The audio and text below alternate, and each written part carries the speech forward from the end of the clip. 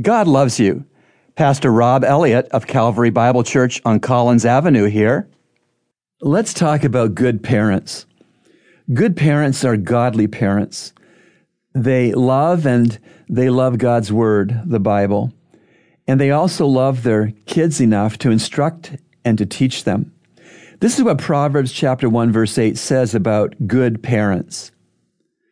Hear, my son, your father's instruction, and do not forsake your mother's teaching. Let me ask you, did your parents instruct and teach you?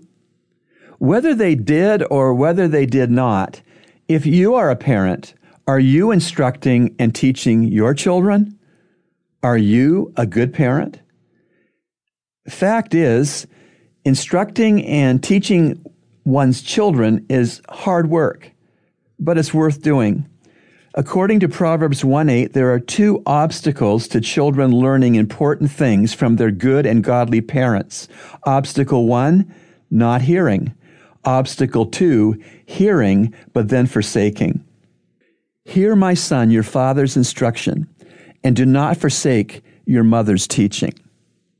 Remember, God loves you, and He's proven it with Jesus' cross.